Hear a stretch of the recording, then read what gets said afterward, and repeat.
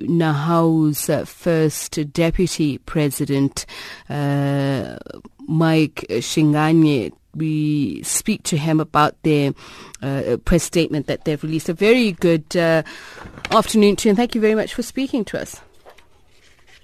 Good afternoon. Thank you very much. Good afternoon to also your listeners. What brought this about? Your NEC meeting calling for President Jacob Zuma to resign. Was it, a build-up of many things, or is it recent events that have led you to this position? No, it's not the recent events. It has been a culmination of events, as our statement indicates.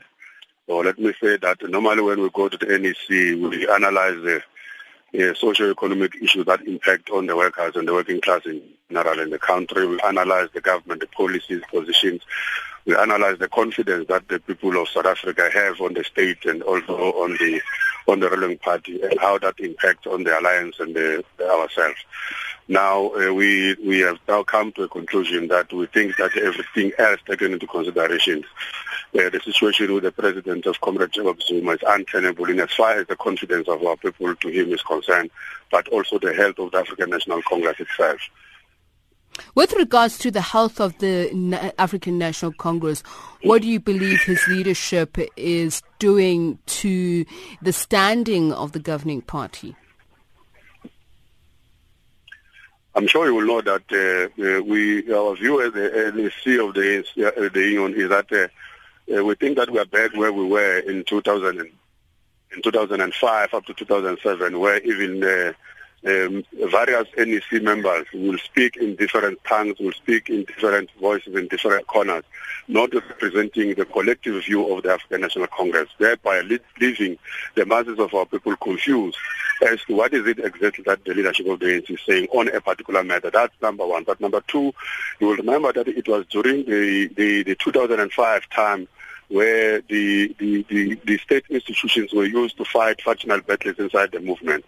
Now our view is that the history is repeating itself, and as we spoke out against those tendencies that time, we think that it's only logical and fair or expected of us as the union to once again speak out against them this time around, whenever it raises its ugly head. And just with regards to the next president coming out of the African National Congress, I believe that you want process to be respected, that the Deputy President, Cyril Ramaphosa, should succeed President Jacob Zuma. That's correct.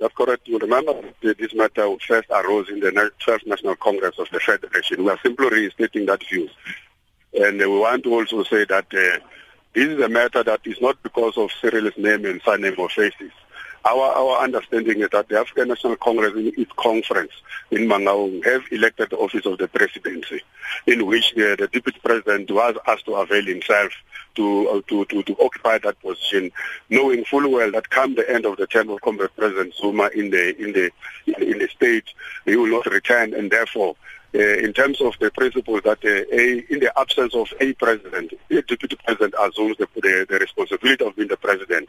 So our view is that the delegates of the ANC that gathered in Mangaung were clear that Comrade Cyril Ramaphosa is a presidential candidate or presidential material.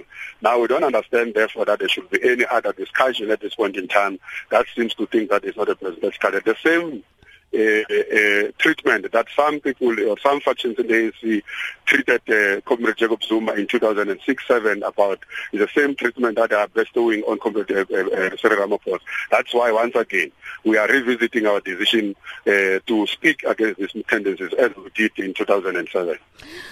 How is this being received by the Labour Federation, COSATU, the mother body, this statement that you've just relayed and released?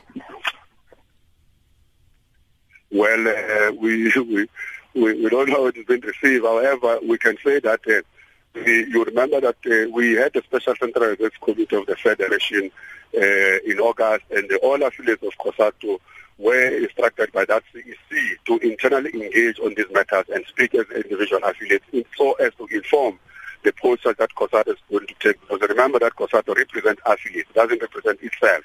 So by the time when it speaks and takes a approach on these matters, it must be ensure that it's representing the majority or a substantial number of its affiliates.